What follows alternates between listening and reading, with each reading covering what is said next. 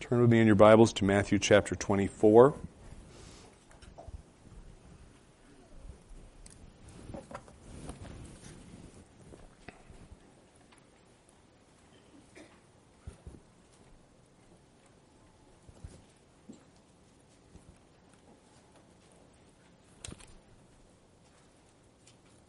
Matthew chapter 24. I will begin with the first verse, although the text is actually verses 4 through 14. But it's very important that you have the first section there, because it helps explain the entire rest of the chapter, actually, and why Jesus answers the way he does. So, this is the Word of God. Contains all that you and I need for life and godliness. It is without error in the original languages in which it was given, and we have the promise in faithful translations of the original, such as that which I'm reading from, that it remains to us the authoritative Word of God. So, listen carefully. Matthew 24:1. And Jesus came out from the temple and was going away when his disciples came up to point out the temple buildings to him. And he answered and said to them, "Do you not see all these things? Truly I say to you, not one stone here shall be left upon another which will not be torn down." And as he was sitting on the Mount of Olives, the disciples came to him privately, saying, "Tell us, when will these things be? And what will be the sign of your coming and of the end of the age?" And Jesus answered and said to them, "See to it that no one misleads you. For many will come in my name, saying, 'I am the Christ,' and will mislead many.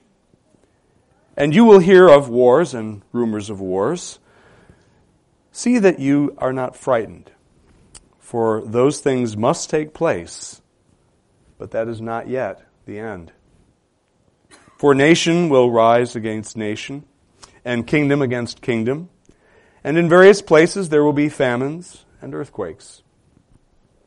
But all these things are merely the beginning of birth pangs. Then they will deliver you to tribulation and will kill you, and you will be hated by all nations on account of my name. And at that time many will fall away and will deliver up one another and hate one another. And many false prophets will arise and will mislead many. And because lawlessness is increased, most people's love will grow cold. But the one who endures to the end, he shall be saved. And this gospel of the kingdom shall be preached in the whole world for a witness to all the nations, and then the end shall come." Amen. Pray with me.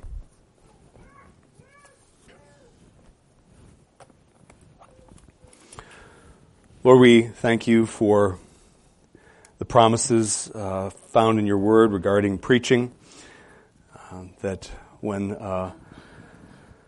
lawfully ordained minister of the gospel is rightly expounding your word, your written word in the pulpit, that you, Lord Jesus, become, as it were, our preacher, our prophet, speaking to us afresh. Lord, would you please guard my lips? Would you please forbid that I should say anything that is contrary to what you mean in your scriptures? And would you please speak to us and instruct us and help us? We ask this in Jesus' name. Amen.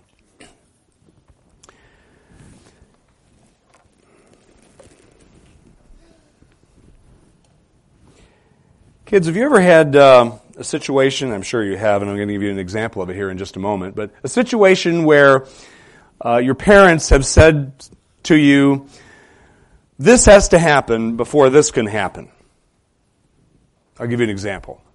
So, have you ever had your mom or dad say, you have to pick up your room before you can have dessert, or before you can go outside and play, or you have to finish your homework before you can listen to a story on the radio or something like that? Have you ever had that happen? This has to happen before this can happen. We've all had that, right? It's kind of a conditional, well, that's a fancy word, but it's something that has to happen first that will allow the next thing that is under discussion to happen. Well, that's part of what's going on in this chapter, actually, kids. And it's going to be the second point. It's going to be the shorter of my 2 points. But something is told to us by Jesus that has to happen before something else, very monumental, actually, very important, is going to happen. And listen for that as I work my way through this passage and as you listen and do so as well. As I mentioned a moment ago, but just before I read this scripture passage, it's really important to grasp what's happening in the first 3 verses of this passage in order to understand the passage.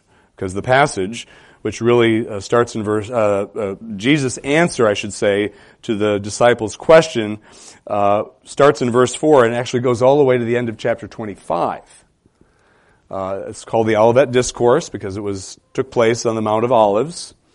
And understanding the discourse, particularly chapter 24, is not going to happen unless you grasp the first section and what's going on there and what isn't going on there. So I'm going to, by way of review, going to give you a few of the key takeaways from last Sunday's sermon when we looked at those first 3 verses here, just to get us started. What's understanding the disciples' question that they ask in verse 3 is key to understanding Jesus' response in the remainder of the Olivet Discourse. Now, when we compare, as I mentioned last week, Matthew's version of their question, of the disciples' question, with Mark and Luke's version of their question, and they differ. Mark and Luke's version are similar, but they differ somewhat in the way it's worded from what Matthew says. When we make that comparison of the various versions, it is clear that the disciples wanted to know basically about one thing, although 2 aspects of that one thing. They wanted to know when the destruction of the temple, and it was going to involve more than just the temple, as we know, the entire city of Jerusalem, but they were thinking particularly about the temple, because Jesus had just talked about not one stone is going to be left upon another. They were staring at the temple complex, and Jesus is saying that's going to be flattered in a pancake. There's nothing going to be left. And so they're asking, when is that going to happen, Jesus? And what will be the sign that that will happen? That destruction of the temple is imminent. So that's what they're asking, okay? And that's clear when you compare the various versions of their question. Well, their assumption that they are making as they ask this question is important to note. They are assuming, well, let me back up. They're assuming, and we get this from Matthew's question, the way it's worded in the text we're looking at today, they're making a couple of assumptions, the disciples are. One is right, one is wrong. The first assumption they are making is that the temple's destruction, that Jesus has just prophesied in the preceding verse, that the temple's destruction is going to occur at the end of human history. They're assuming that. We know that. Another assumption that they are making is that the end of human history will be brought about by the return of Jesus, the bodily return of Jesus. And that will bring in the end of the age, the day of judgment. Okay? So those are the 2 assumptions that the apostles or the disciples, who would become apostles shortly, are making. And their assumption that the end of human history would be brought about by Jesus' bodily return in glory as judge, that assumption was correct. That is going to happen. The end of the age, The end of the world as we know it is going to be brought about by Jesus' return in judgment as the great divine judge, judging the goats and the sheep.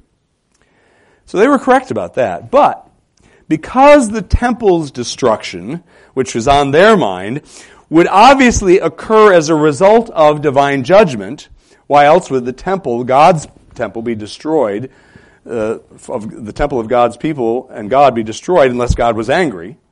So they realized, well, the temple's going to be destroyed because God is angry, and He destroys it through whatever means of His choosing. It turns out it was the Roman armies. But so because the temple is going to be destroyed as a result of divine judgment, and because the meting out of divine judgment was going to be a central aspect of Jesus' second coming, which they knew from His teaching up to this point, the disciples wrongly concluded from those facts that the temple's destruction would occur whenever Jesus came back bodily. That they got wrong. Okay? The reason it's important to understand that these are the assumptions, these one right, one wrong, that the disciples are making here as they ask their question, is because it explains why they asked the question the way they did in verse 3, and it explains why Jesus answers their question the way He did in the Olivet Discourse. Jesus' answer to their question, in that answer, Jesus actually answers two questions. He does, first, He speaks about the destruction of Jerusalem and its temple, and speaks about the sign that it would immediately precede the destruction of the temple and Jerusalem's in it. And He does that in verses 15 through 33, which we will look at, Lord willing, next time I'm in the pulpit. We'll see about that. But at any rate, hopefully that will happen. So Jesus speaks about the destruction of Jerusalem and the temple and the sign that will accompany that. But He also speaks about His bodily return to earth at the end of the age and the signs that will immediately precede that day of judgment. And He does this in the passage we are looking at today. He speaks of His return, I should say, at the end of the ages in the passage that we're looking at today. Now, our Lord repeatedly refers to the end in the first part of His response to the disciples' question. In the section that we're looking at today, you heard the word "the end" show up 3 or 4 times, I think.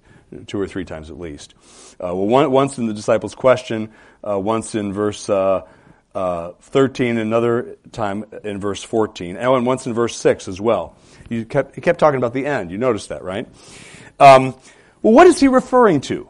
What is Jesus referring to when He speaks of the end? Well, He is referring to the very same end to which Paul referred in 1 Corinthians chapter 15, verses 24. I'll start reading in verse 22, and then you'll hear it at the end of my reading. So this is 1 Corinthians 15, starting in verse 22. He says, Paul does, and as in Adam all die, so also in Christ all shall be made alive. He's talking about the two covenants, the covenant of works in Adam and the covenant with the second Adam, Christ, and grace coming from it to all the elect there. So, for as in Adam all die, so also in Christ all shall be made alive. But each in his own order. Christ the first fruits. After that, those who are Christ's at His coming. Then comes the end, when He delivers up the kingdom to the God and Father, when He has abolished all rule and all authority and power. So that's the same end that Paul is talking, or that Jesus is talking about, is the one that Paul just talked about there. Then comes the end. It's also the same end that the disciples themselves were referring to in their question back in verse 3. They ask, "Tell us, when will these things be, and what will be the sign of your coming and of the end of the age?"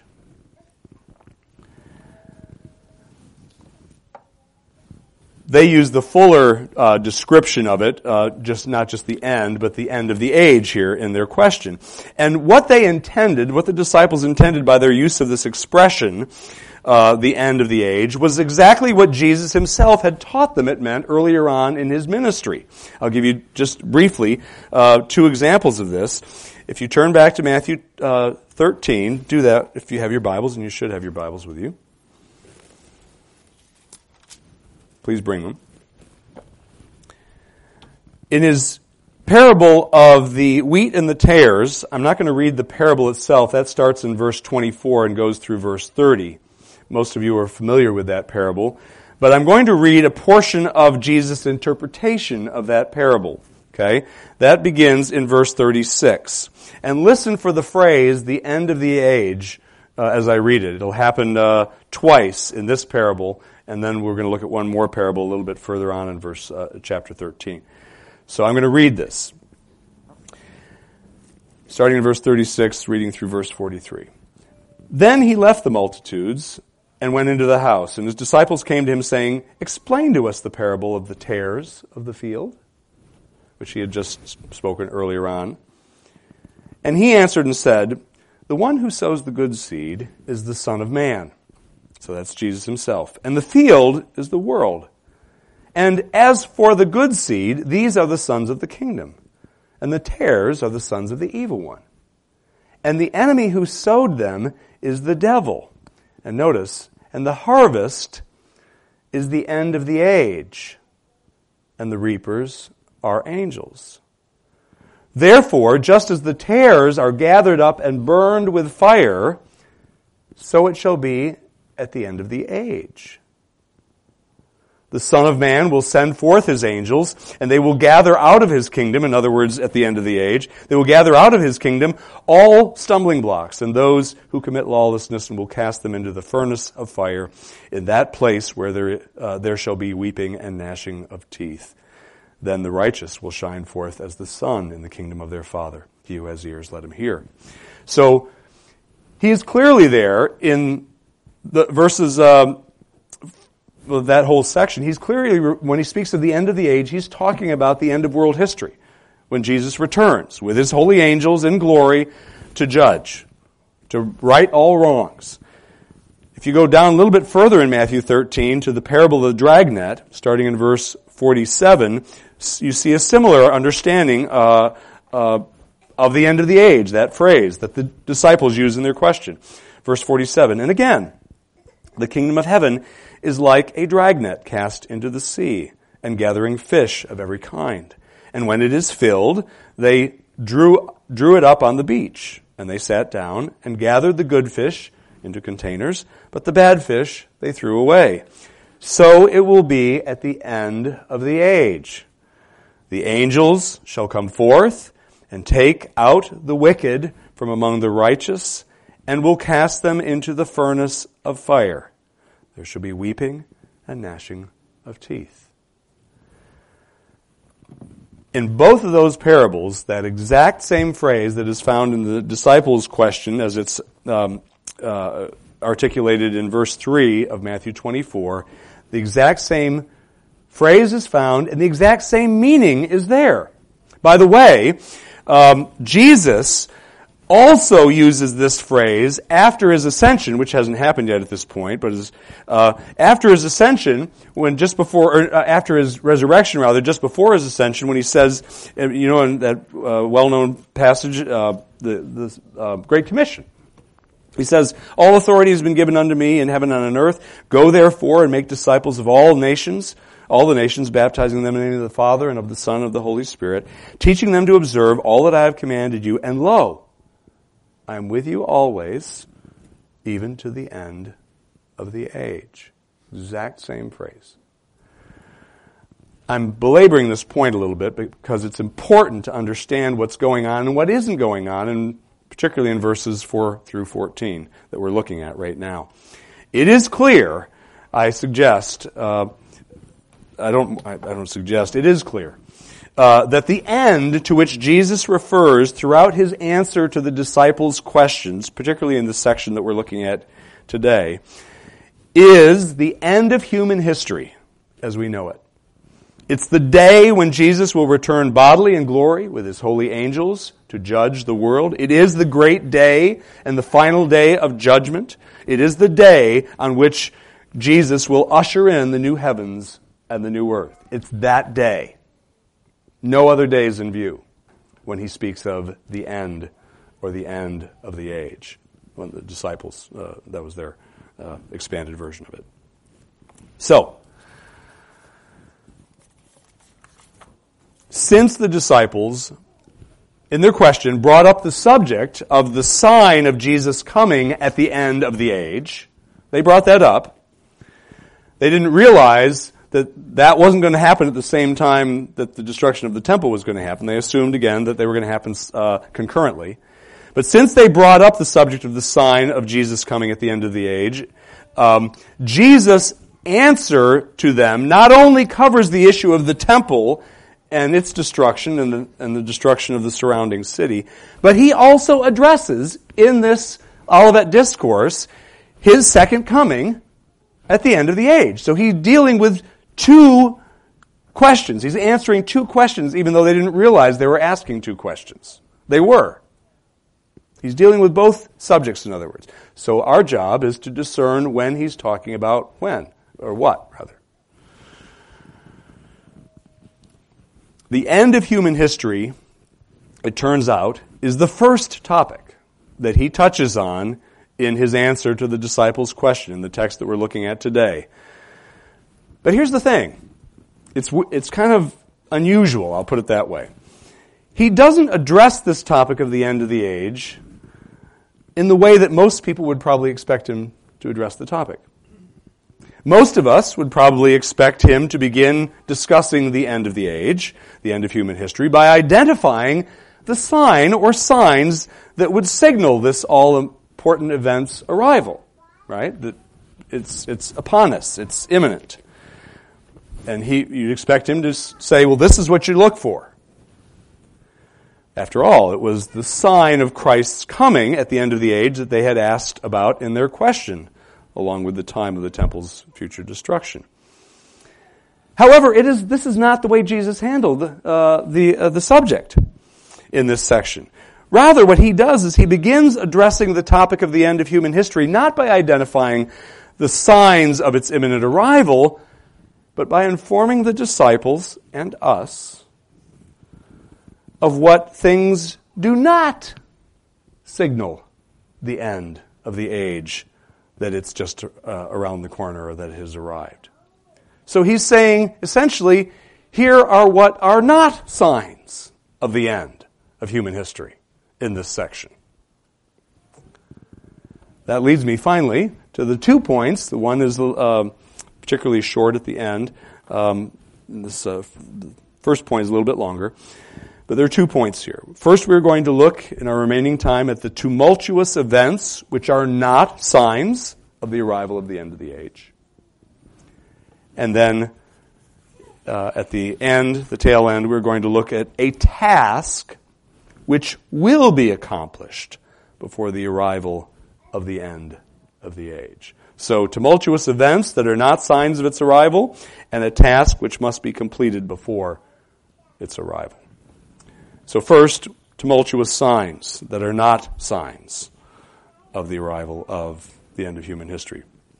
Jesus begins by making it clear in this section that his coming, his second coming, his bodily return to the earth at the end of human history is not imminent. So he's speaking these words around 30 AD, AD 30, the last week of his life. And he makes it clear, it's not, what I'm talking about when I'm talking about my coming is not going to happen anytime soon. The end is not going to happen anytime soon. How do I know that? Well, back up to the disciples' assumption. The disciples were correct, as I mentioned a moment ago, in assuming that Christ would return to earth in glory and that his second coming would signal the end of the age. They were correct about that assumption.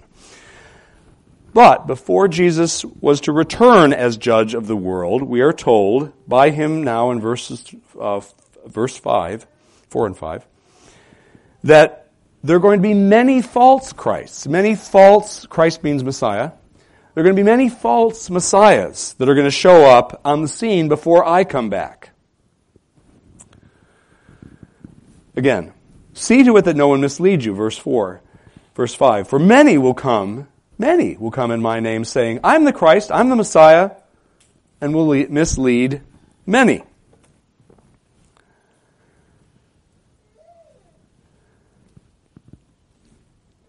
What is underlying, in order for many Christs, or false Christs, false messiahs to show up, it implies, you see, that a significant period of time had to pass or elapse before Jesus was going to return as judge in his second coming. Just that very fact alone, that there are going to be many false Christs showing up and misleading many, that takes time, you see. And so right there, that was the beginning of, they should have gone, this is going to happen right away, Jesus' return. Also, that his return at the end of human history was not going to be immediate, from the point of view of the first century, is also evident in what's said in verse 8. Hold on a moment here. Yeah, verse 8. Did I get that? Yes, okay, here we go. I'll start reading in verse 7. For nation will arise against nation, and kingdom against kingdom, and in various places there will be famines and earthquakes, but all these things are merely the beginning of birth pangs. Merely the beginning. By the way, the other text I should have read verse 6 to you a moment ago. Let me read that. After he says, many false Christs will come, misleading many, and he said in verse 6, and you will be hearing of wars and rumors of wars. We'll get to that in a minute. See that you are not frightened, for those things, which include the false Christ coming, many of them, must take place, but that is not yet the end. So that points to the fact that there was going to be a significant duration of time, as does what he says in verse 8. All these things are merely the beginning of birth pangs. It's not the end, it's merely the beginning of birth pangs. And by the way, Jesus, in several of his parables, and we're not going to look at any of these because we do not have time, but I'm just going to at least list them. Jesus, in a number of his parables, indicates that there would be a relatively long period of time between his first coming to earth and his second coming to earth as judge. So I'll just list them off, and you can look them up if you want to.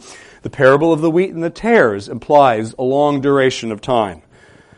Passage of time. The parable of the mustard seed implies a long duration of time between the first and second coming. The parable of the leaven, the parable of the 10 virgins, the parable of the talents, and the parable of the faithful steward. All of them, if you read them, you realize, wait a minute, he's not going to come right away. He's not coming back right away. So that's important to understand. And as you read those passages that say, the end is at hand, or whatever, or the Lord is near, as I believe it says in James says, you got to take into account these other passages that point to a significant duration of time before the return of Christ in glory. Okay, so back to the point. So there are going to be false Christs that are going to appear pretending to be either Jesus or a type of like Jesus. And they're going to mislead many. That's going to be their goal, is to mislead. And of course, Satan is behind them, so he is using them to mislead, draw as many away as possible. But Jesus says in verse 6, this is not going to be the end. And these are not signs of the end, the appearance of false Christ. Another thing that he says are not going to be signs of the appearance of the end and its arrival or his coming is ongoing political upheaval. He said, verse 6, you will be hearing of wars and rumors of wars. He says in verse 7, for nation will rise against nation and kingdom against kingdom. So there's going to be political upheaval that the disciples were going to see, and others as well. And he says, this is going to happen. You're going to see world events that are going to trouble you. You're going to see wars. There's going to be bloodshed. There's going to be chaos. There are going to be nations that are going to conquer other nations. You're going to see that. But that's not the end. So, when the disciples began to see the unraveling of the peace in the first centuries when it began to happen. The peace that Rome had secured for the ancient world, it actually was famously referred to as the Pax Romana, the peace of Rome. When the disciples and others following them in the first century began to see, wait, the world's coming apart as we know it, starting to come apart, they were not to conclude Jesus is about to show up again. That was not the conclusion they were to come at when they saw that. In fact, Jesus is saying just the opposite of what many today claim in today's evangelical world. Many are saying, oh, wars and rumors of wars is a sign of the end. No, it's not. Read the text. There have been wars and rumors of wars. Nations have been rising up against nation, kingdoms against kingdom for the past 2,000 years. Right? Y'all know your history, at least some of it. This is not a new thing. It's been going on. And these tumultuous happenings are going to continue going on. And are going to continue to be observed until the time that Jesus does return in glory, whenever that is. So wars and rumors of wars are not signs of the end either. Neither are famines or earthquakes. Verse 7 speaks of them as well. Luke's account adds plagues to this, by the way. So famines, plagues, and earthquakes are tumultuous happenings which are not signs of the end of the age, and therefore not signs that Christ is about to return. Famines, plagues, earthquakes have been around, again, they've been around not just for 2,000 years, they've been around since God cursed mankind as punishment for the fall. Right? They're part of the curse. It's been going on for 6,000 years. There's nothing new about famines, about plagues, about earthquakes. And they will continue, these events will continue to afflict humanity until heaven and earth are remade by our Lord at His second coming. So disasters such as these, famines, earthquakes, plagues, are not signs of Jesus' imminent return to earth at the end of the age either. David Silverside's, a Scotch-Irish minister, puts it this way in a sermon that he preached on this passage. He said, they are, meaning these famines, plagues, and earthquakes, they are another apparent sign that is no sign. That's what he says. Exact quote.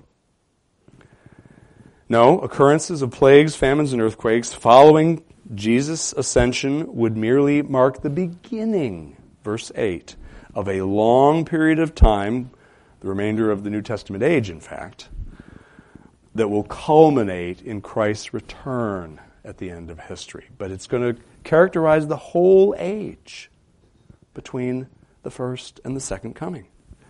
They are merely the beginning of birth pangs. Another thing that is not a sign of the end is persecution of believers by the ungodly. When the apostles, I'll read it in a moment,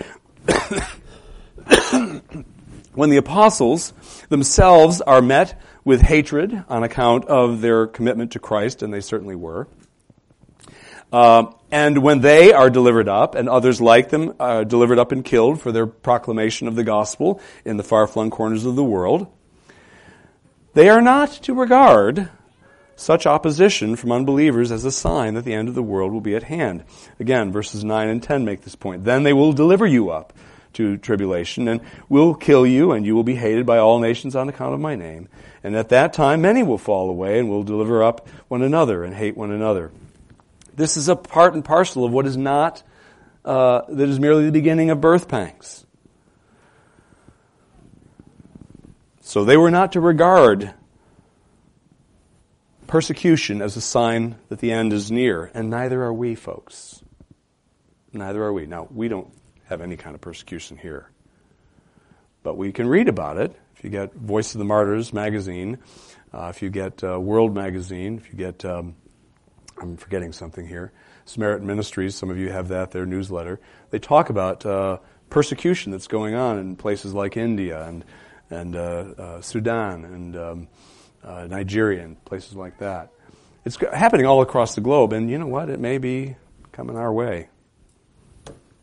It may be. But the point is, it's not a sign of the end. It's not. We're not to regard it as such. Another thing that is not a sign of the end is spiritual threats to the church's existence that arise from within the church. Whether it be apostasy. Actually, let me read verses 10 through 12. This is the part I'm talking about. And at that time, many will fall away. He's talking about apostasy here by professed Christians. At that time, many will fall away and will deliver up one another and hate one another.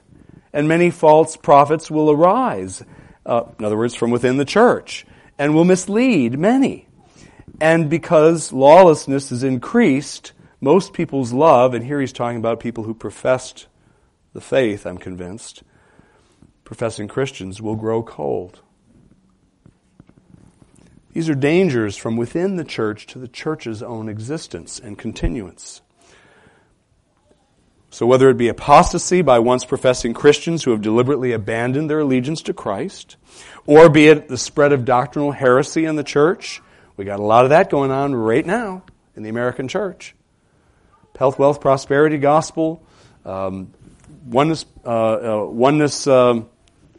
Christianity,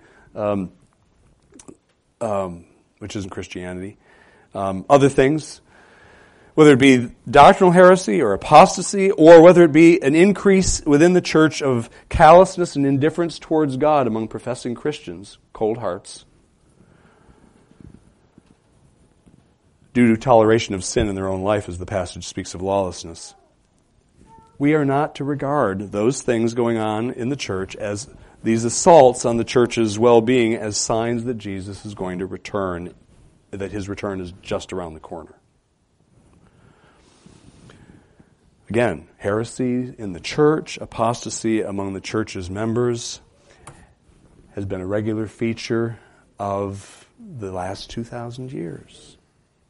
Right?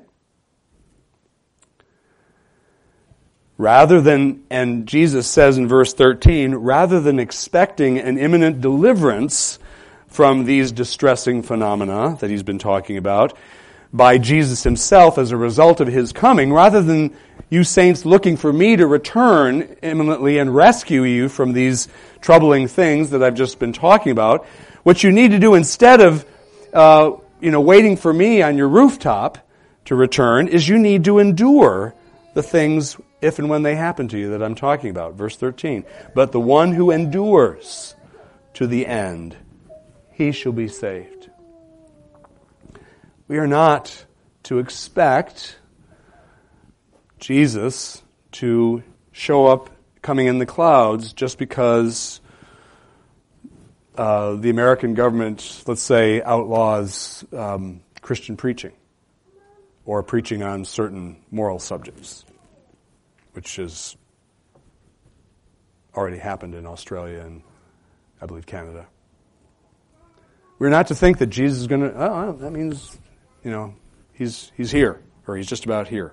No, not a sign of the end. And finally, we are not, as we're going to see next time we're in this chapter, in a few weeks, hopefully, in verses 15 through 24, finally, not even the destruction of Jerusalem itself and its temple will be a sign of Jesus' bodily return to the earth at the end of the age. Not even that will signal the end and Jesus coming. So, in addition to all that I have said up to this point, first century Christians, such as the disciples, were also not to expect Jesus to return imminently because of what Jesus says in verse 14. Look at verse 14. This is my second point, by the way, much shorter than the first. So the first point is where we looked at the tumultuous events which are not signs of the arrival of the end of the age. Here we're looking at, in verse 14, a task which will be accomplished before the arrival of the end of the age. I'll read it. And this gospel of the kingdom shall be preached in the whole world for a witness to all the nations, and then the end shall come. Pretty straightforward, isn't it? The gospel is going to be preached throughout the whole world, in the whole world. For a witness to the nations, all of them. This is not just a prediction by Jesus, it is a promise. Note that. It's a promise by the King of Kings, by the Lord of history, that this is going to happen. Now, what is this that's going to happen? What does he mean by the gospel shall be preached in the whole world for a witness to the nations? What does he mean exactly? Well, I am convinced, and by the way, this is part of the reason why you haven't gotten, I've taken my time getting to Matthew 24, because I had to study this a lot.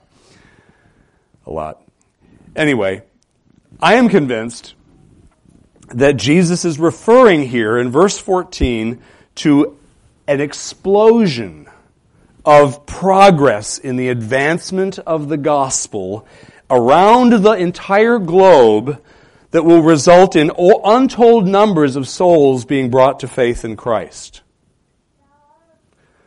Massive awakening, worldwide awakening, is what I think verse 14 is alluding to.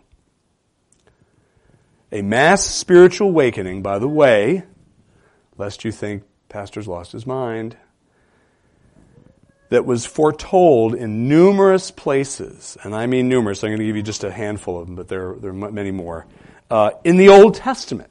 Listen, follow me. We're going to go to Psalms and we're going to go to Isaiah. Psalm 22, Messianic prophecy. One of the clearest messianic prophecies in the Old Testament is found in Psalm 22 as well as Isaiah. Think, Mark. Where's Psalm? There we go. He says this toward the end of Psalm 22, in verse 27. David speaking, writing about the future. All the ends of the earth will remember and turn to the Lord. All the ends of the earth will remember and turn to the Lord, and all the families of the nations will worship before thee. Now you could relegate that to the new heavens and the new earth. You could relegate it to that. It's possible, I think. But if you take all these texts together, the additional text that I'm going to read you in the next now, I think you'll see this can't really be a reference to the new heavens and the new earth. So let's go to another one. Psalms 86, verse 9. And again, this is just a representative sampling. I had to pick and choose because I wasn't going to make you read 10 passages. Psalm 86, verse 9 reads, All nations whom thou hast made shall come and worship before thee, O Lord, and they shall glorify thy name. All the nations shall come and worship. Okay, well, you're not convinced. Let's move on to Isaiah 2.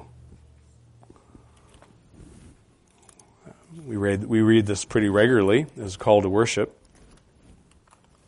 Listen to what he says. Listen carefully to what he says, starting in verse 2. Now it will come about that in the last days, the mountain of the house of the Lord, Isaiah 2:2, the mountain of the house of the Lord will be established as the chief of the mountains, and will be raised above the hills, and all the nations will stream to it. And many peoples will come and say, Come, let us go up to the mountain of the Lord, to the house of the God of Jacob, that he may teach us concerning his ways, and that we may walk in his paths. Now, that could be, you can argue that that's a reference to the spiritual Mount Zion, the church, or it could actually possibly be, I'm pondering this, a reference to Israel itself. I'm not going to become a dispensationalist, just so you know, but post-millennials have some things that they got some things to say that are actually significant, and that there is occasional similarity with some dispensational thought. At any rate, let's go to one more. Isaiah 11, verse 10. A few more chapters ahead.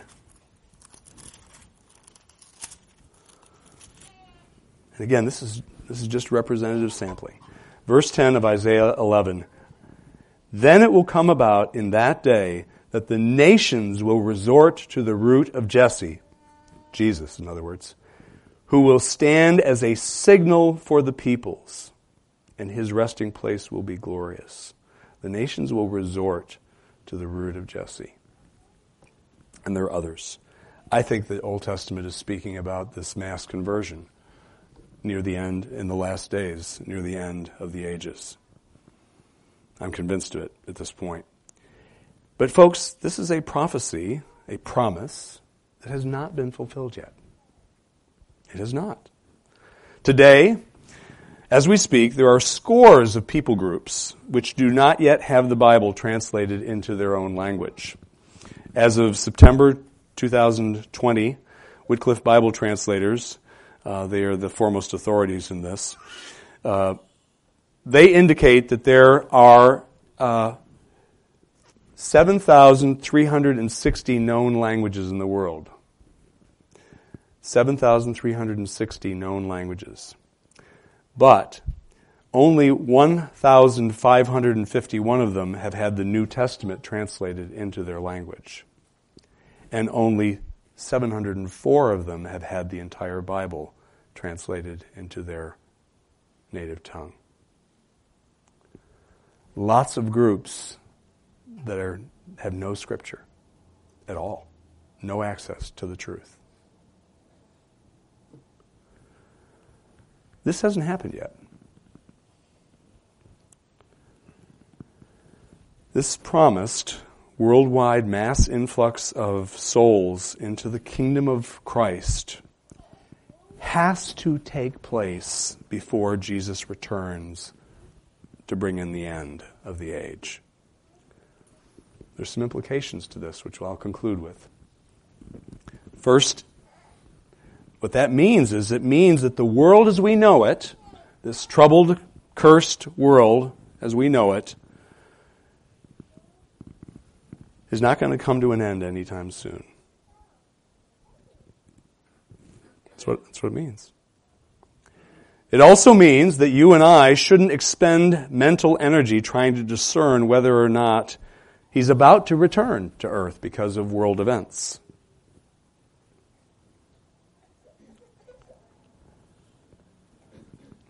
Another third implication, and that preacher I cited earlier, David Silversides, made this point eloquently, and I'll show you the verses to make the point. But he said another major implication, and I agree with him, of the fact that verse 14 hasn't come close to being fulfilled yet, fully.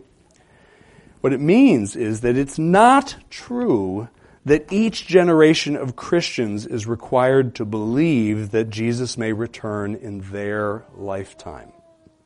I think many of us have assumed that we have to believe that Jesus can come. I'm one of them, by the way. That assumed that I have to believe that Jesus could come tomorrow.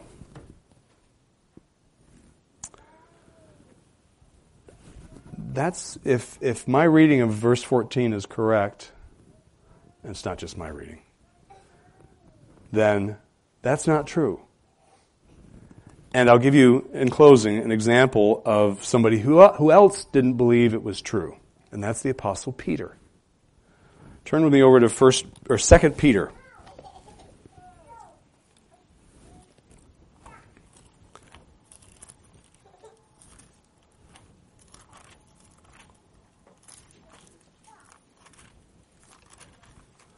Second Peter, chapter 1, verses 13 and 14 reads this way. Peter says, so 1:13, and I consider it right, as long as I am in this earthly dwelling, to stir you up by way of reminder, knowing that the laying aside of my earthly dwelling, his body, is imminent, as also our Lord Jesus made clear to me. He knew he was about to die, right? And yet if you go over to chapter 3, he says, starting in verse 11, and he's talking here to his readers, but it's pretty clear to me that he's also would include himself in this as well when we get to it in verse 13. But he says, since all these things are to be destroyed in this way, he's just been talking about destruction of the world as we know it, the day of the Lord. Since all these things are to be destroyed in this way, what sort of people ought you to be in holy conduct and godliness? Looking for, and he would include himself in that category, excuse me, that he himself should be engaging in holy conduct and godliness, looking for and hastening the coming of the day of God, on account of which the heavens will be destroyed by burning and the elements will melt with intense heat. Notice, looking for, in verse 12. He's telling his readers, and he would have included himself in this, we are to be looking for the coming of the day of the Lord. What that means, I think, is not necessarily that we have to look for it happening in our lifetime, necessarily, but expectantly looking for and desiring the coming of the Lord. That should be our desire. Not necessarily that it's going to happen right in our lifetime. And so I don't think there's a contradiction, is what I'm trying to tell you, between this interpretation of verse 14 and looking for the coming of the day of the Lord in our age. Folks, the day of the Lord that will come at the end of the age will come for many of us sooner than the day of Jesus' bodily return. Probably, maybe all of us are going to die and appear before the judgment seat. That'll be a day of the Lord for us. Now, as I mentioned in Sunday school earlier today, the day of the Lord, what comes with the day of the Lord is judgment and grace. And the objects of his judgment are not the objects of his grace, and the objects of his grace are not the objects of his judgment. The point is, we are all going to stand in judgment. We are all going to come before the seat of Christ. And we are all going to be judged. And God, Jesus is God the Son, God hates sin. He despises it. And he must, because he's a just God, he must punish sin. All sin must be punished. It can't be waived. There's no waiving of punishment for sin. The only question is, who's going to get the punishment? And for the Christian, Jesus got the punishment on the cross. For the person who is not a Christian, if they pass out of this world, either because of their own death or because Jesus returns in judgment while they're still alive, for the non-Christian, they will receive that punishment for eternity. So if you have not trusted in Jesus Christ, who is 100% God and 100% man, and who is the sole mediator between God and men, the sole one who can save you and me from the hell that we all deserve, if you're not trusting in him alone, you will get the hell that you deserve. You deserve. And I deserve. We all deserve it. But you'll get it unless you're a Christian. If you're not a Christian, flee to Jesus now in faith, trusting that he alone can save you, but you have to trust him also to be the king of your life. You have to give your life to him and say, Lord, I am your slave.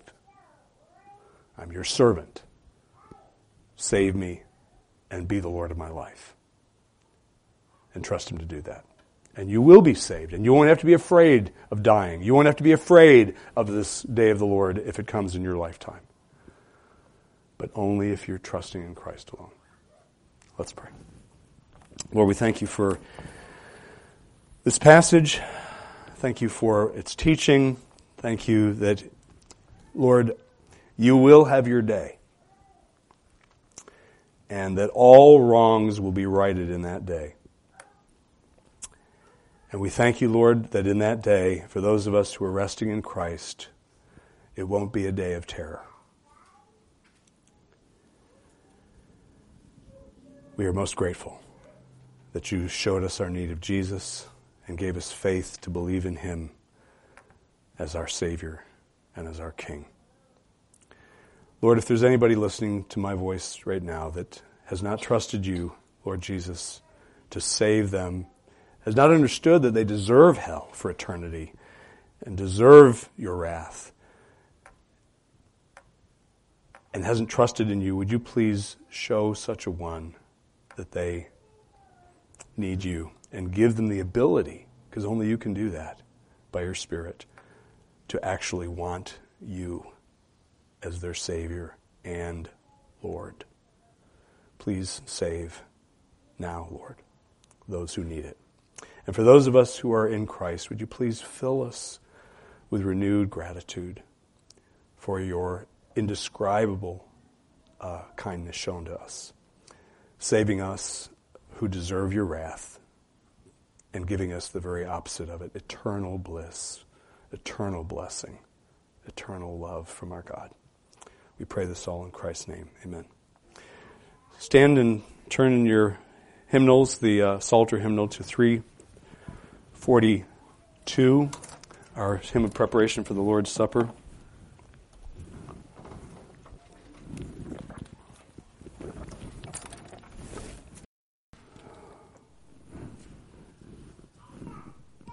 The Lord's Supper is one of two holy ordinances that Jesus instituted for the church before his ascension into heaven, the other being baptism. And he said that we are to regularly partake of this sacrament. Record of the institution of the Lord's Supper is found in a number of places, 4 actually in the New Testament, one of which is in Matthew chapter 26, starting in verse 26, where we read the following. And while they were eating, Jesus took some bread, and after a blessing, he broke it and gave it to the disciples and said, "Take, eat, this is my body." And when he had taken a cup and given thanks, he gave it to them, saying, "Drink from it, all of you, for this is my blood of the covenant, which is poured out for many for forgiveness of sins. But I say to you, I will not drink of this fruit of the vine from now on, until that day when I drink it new with you in my Father's kingdom." The Scriptures teach, we are convinced the Scriptures teach, that the Lord's Supper, communion, is both a sign and a seal of the covenant of grace. Same is true of baptism. It's a sign and a seal of the covenant of grace, that covenant that God made with Christ, Jesus, that God the Father made with Jesus, God the Son, as the second Adam, and in him, in Christ, with all the elect as his seed, as the larger catechism puts it. That is the covenant of grace that Jesus brought into effect by his life, death, resurrection, and ascension, by his cross work, as the Puritans referred to it. And it's not merely a sign. It's not merely a symbol. A lot of well-meaning Christians believe that it's just merely a symbol. That's all it is. It's not merely that, but it is not also a means of saving grace. We don't believe that either. What it is a sign, it is a symbol of what Jesus did for us to bring the covenant into effect and to bring the benefits of the covenant to us. It is that. But it is more than that. It is also, Scripture teaches, Romans 4:11 and other places, that it is a seal of the covenant of grace. That is, God is saying something when we partake of the Lord's Supper. He is guaranteeing afresh the gospel promises that he has made to you who partake. He is saying, if you are resting in Christ, all is well with your soul. That's what he's, in effect, I don't mean to put words into his mouth, but that's in effect what he is saying to you. He is guaranteeing afresh, confirming the promises that he's already made in his word that you're hoping in if you're a Christian, with respect to regarding your salvation. He's reaffirming those to you and saying they're good. They're good promises. And as a sign and as a seal, they are a means.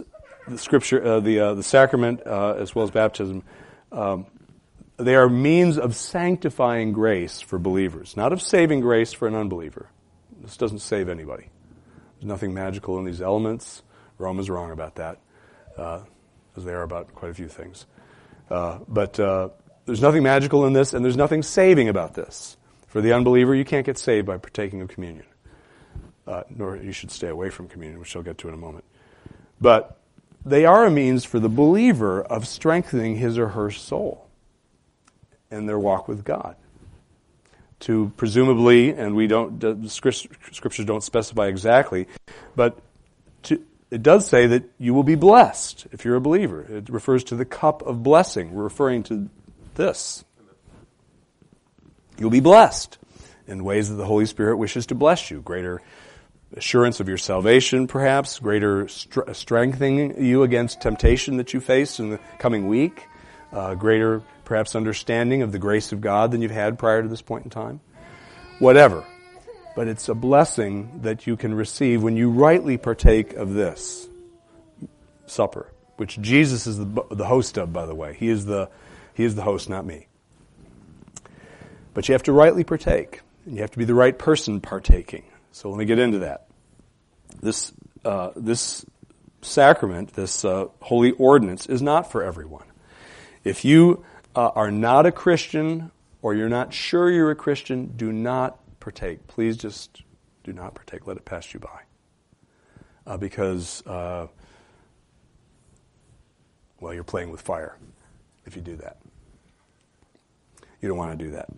You need to take this time to reflect on your need of Jesus, your need of trusting in Him alone if you're an unbeliever here. But you also don't need to partake of this. So you have to be a Christian. And you need to be, there needs to be evidence that you're a Christian, that evidence being that you're a baptized member of in good standing of a evangelical church. So a baptized member, you've been baptized, and you belong to a church that preaches the gospel, that Jesus is the only hope of sinners, and it's only by putting your trust in Him that you're going to be forgiven of your sins and go to heaven. If you don't belong to our church, but belong to that kind of a church, and have been baptized, and you're not under discipline or something like that, then you are welcome to partake with us, and you know yourself to be a Christian.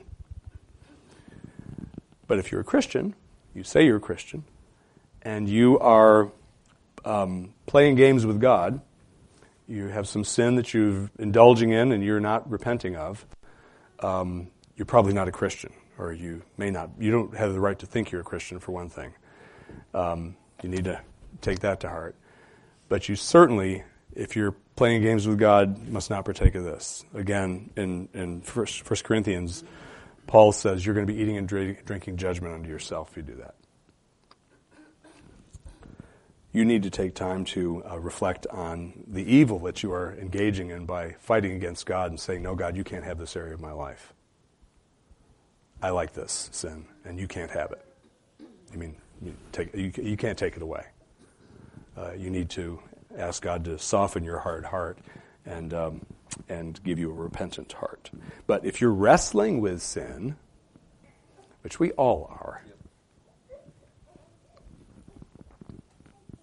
but you're fighting against it, then this is absolutely what you need. Come, if that describes you. Let's now pray for the Lord to bless our partaking.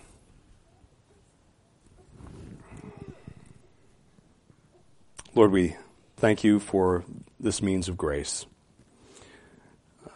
of sanctifying grace to us, your people. We ask that as we partake of it, Lord, that you would help us to feed in our hearts upon your body and your blood, Lord Jesus, as you have indicated, by faith, that we would be looking to your bodily sacrifice for us as our only hope, and that we would be rejoicing in your atoning work rendered on our behalf as we partake. Give us that faith, please. And we pray that you would take these elements that we are about to receive and set them apart from the common everyday use that we normally use them for under the holy purposes for which we are about to use them now. And would you please bless us as we look to you for that blessing, Lord. And we ask it in your name. Amen.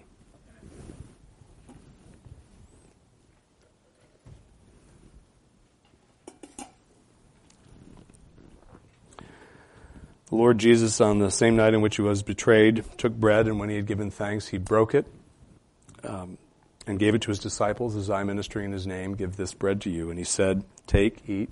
This is my body, which is for you. Do this in remembrance of me."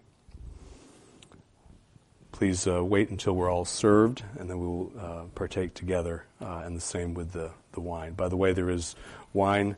There's grape juice in the middle for those who cannot in good conscience partake of the wine, but we would strongly encourage you to partake of the wine, because that's what was being used in the upper room when the Lord's Supper first took place. The body of Christ was broken for you. Take and eat.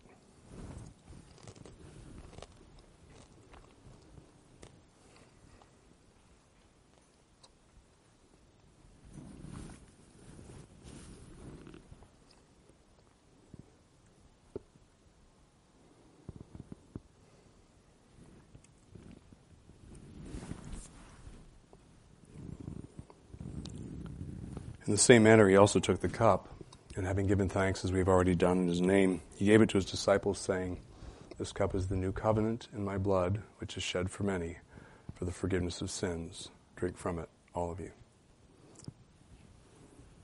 Again, grape juice is in the middle, but wine around the perimeter. I encourage you to take the wine. That's right.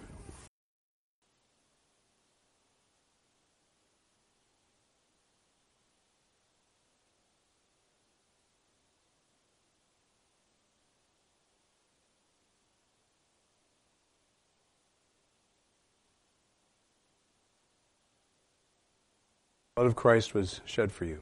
Drink from it, all of you.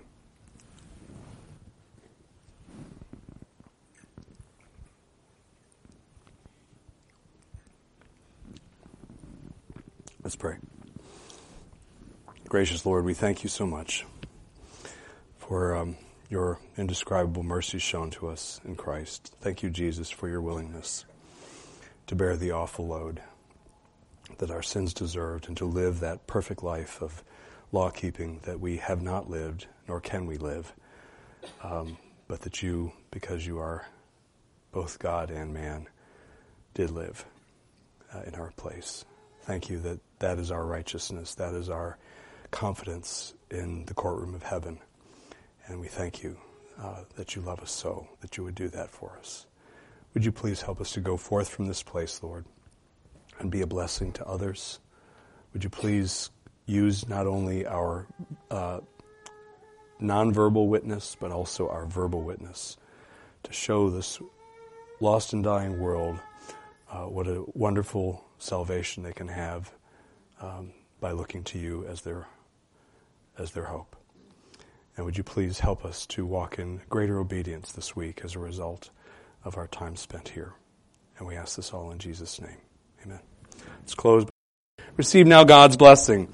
Now may the God of peace, who brought it from the dead, the great shepherd of the sheep, through the blood of the eternal covenant, even Jesus our Lord, equip you in every good thing to do his will, working in us that which is well-pleasing in his sight, through Jesus Christ, to whom be glory forever and ever. Amen.